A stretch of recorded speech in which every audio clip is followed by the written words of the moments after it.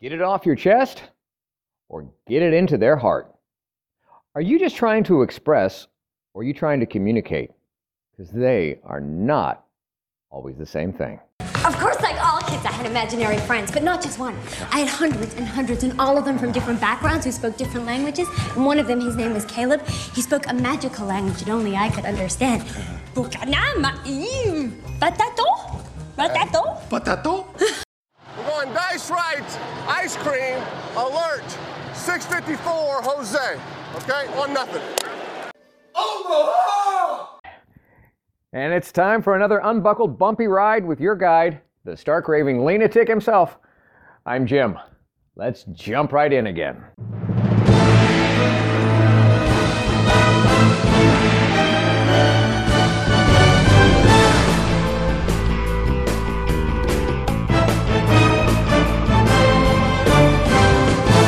Welcome to my podcast based on my brand new book, available on Amazon, Live Life Lean, L-E-A-N.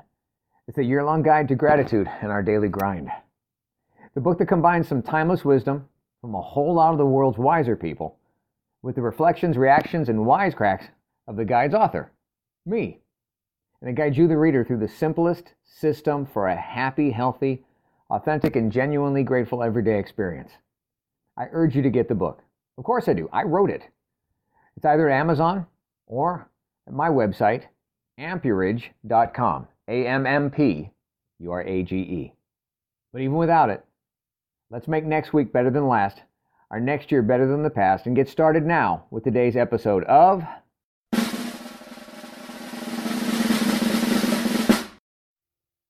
Well, the season is upon us. Everything's changing a little, and that means it's time to get pumped. Time to get excited. Freaking weekend kind of excited. You know what I mean? Well, do you? Well, how could you? I didn't say what season is upon us. So how could you automatically know which everythings are changing? Without that, it's more than a little damn presumptuous that you'd instantly agree that it's time to get excited, right? It felt good to me. Felt good telling you about it, though. I've waited a while for that. Felt good just letting it out, just getting it off my chest, just saying it and expressing it. Just that alone took the edge off of keeping it all huddled up inside. Yep, it's here. It's just about time for the season of weddings. Yeah, weddings and receptions and wedding crashers and people taking out second mortgages to pay for first marriages. But bet you thought I'd say football season, huh? Well, that too. But that's probably because I sent you messages that were more than just the words I said. And I wasn't clear in how I expressed them. Expressed them specifically to make sure that we were communicating. Expression versus communication. The difference between getting it out and getting it across. Communication, or simple expression, is what I'm laying down. Communication is exemplified by what others are picking up from what I'm laying down. Why can't they always be the same? Well, if they were, we'd all be identically brained. Now, let's be grateful that they aren't. Remember the saying, when two people are always in agreement, only one's doing the thinking. I'll say that again. When two people are always in agreement, only one is doing the thinking. So, are we expressing or are we communicating? And how can we get better doing both? How can we get, as they say, on the same page? Best way? Make the people that we're communicating with, communicating to, as important as the message that we are expressing. Listen up, y'all. Expression can be defined as the outward display of that which you think or feel inside. It's the process of sending signals or transmitting messages. Expression does not address what happens to those messages after they're sent. It's like sending up smoke signals in a hurricane. Sometimes they just get blown away. Communication, on the other hand, communication deals with both the transmission and the reception of a message. If a message is received the way it was intended, then communication has occurred. It doesn't necessarily have to always involve words. although that is our most common and deliberate method. And by deliberate, I mean with forethought, because we communicate often, very often thoughtlessly, every day sometimes, with a look, with body language, or a gesture. Truth is, sometimes we communicate without trying to even express anything. Communication can occur via Morse code or a middle finger missile. It doesn't matter. But whatever the method, communication is made possible by the existence of rules that both parties understand. Common rules, markers, and boundaries to operate within. Communication is the crazy glue that can instantly connect people with others. When expression is mistaken for communication, like, I expressed myself, so you must have understood me. Well, what we get is all the unhappy social situations that result from not being connected. And when it comes to making a connection, it's as much about the delivery as it is about the receiver. Ah, yeah, the receiver. Watch any football lately? Ever heard of the forward pass? You know, when this guy they call the quarterback takes the football and throws it in the direction the team wants to go, which is generally towards the end zone, towards the goal line, in order to score, in order to help win. You know, the forward pass. I've seen some beautiful forward passes in my day from some amazing athletes. Passes I can't even imagine how to do or what it would feel like to take that Egyptian hieroglyphic eyeball-shaped pig-skinned air sack, otherwise what we call a football, to take that rock and chuck it with just my human arm, and it travels like a guided missile dart, perfectly spiraling for like 100+ feet through the air. You know, passes with such a tight spiral rotational motion that they actually look better, even better in slow motion replay. Look better than they did in real time. You know, those type of throws. I've seen lots of them. But you know which ones I remember? The ones I praise, I hoot, holler, jump up out of my chair about? They're the ones that effectively land in someone's well-placed hands, running in stride, where the pass went and perfectly met the receiver where they were at that exact moment. Not behind them, to have to slow them down, trip them up, or stop them.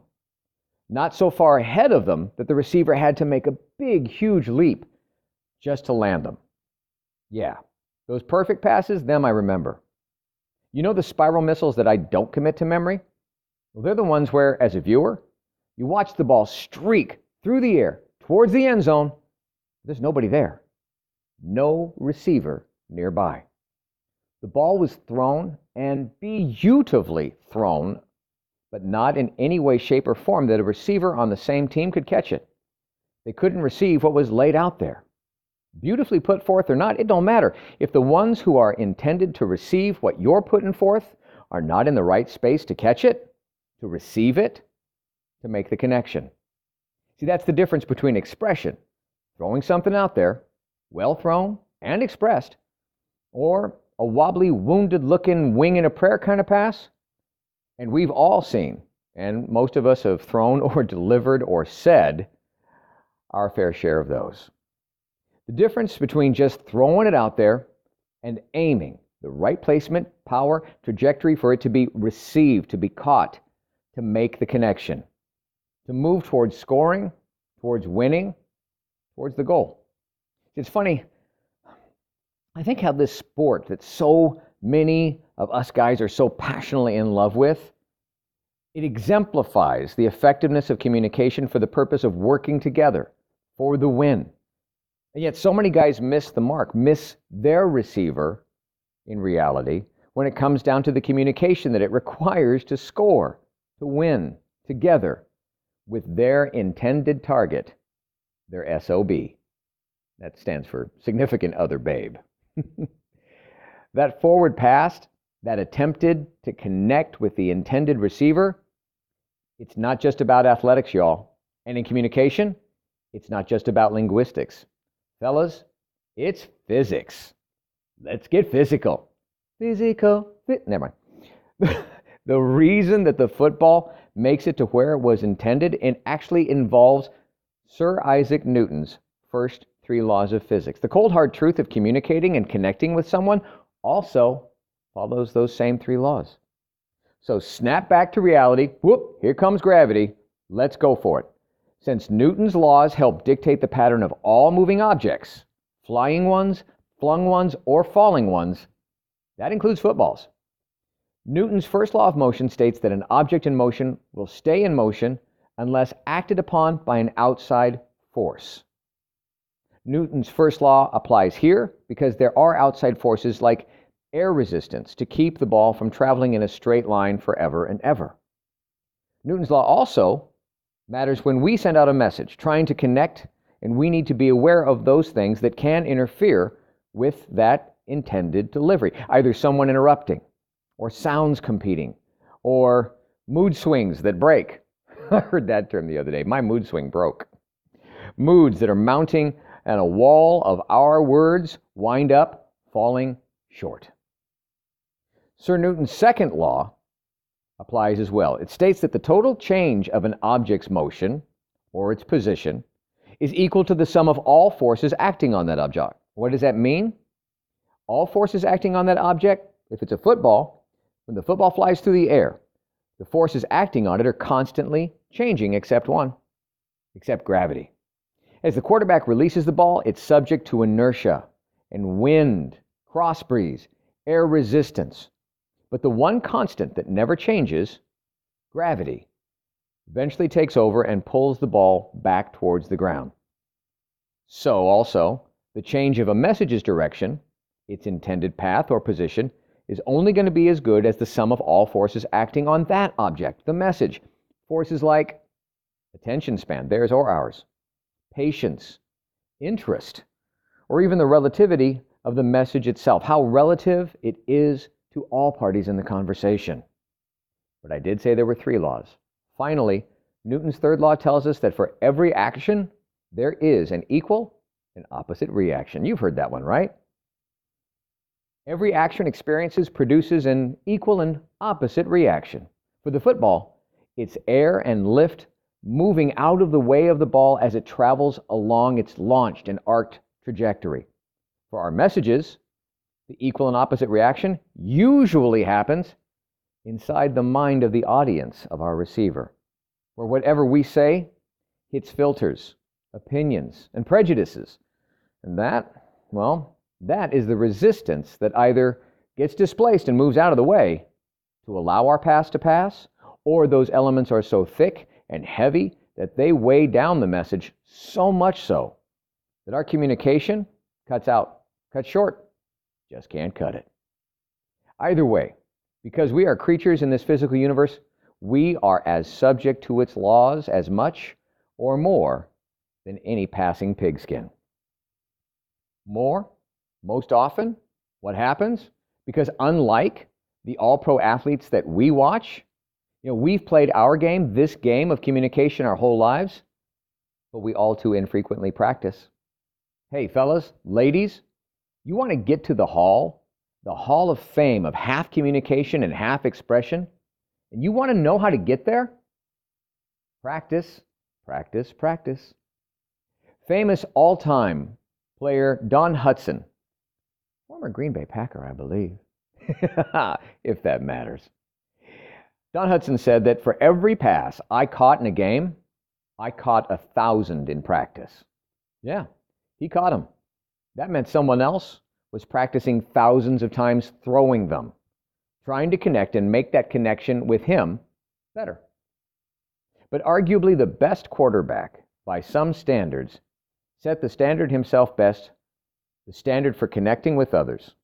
Because when champion, leader, team leader, and MVP Peyton Manning threw out a one-sentence strike and scored by saying, "The most valuable player is the one who makes the most players valuable." Wow. Wrap your mitts and minds around that one. The most valuable player is the one who makes the most players valuable.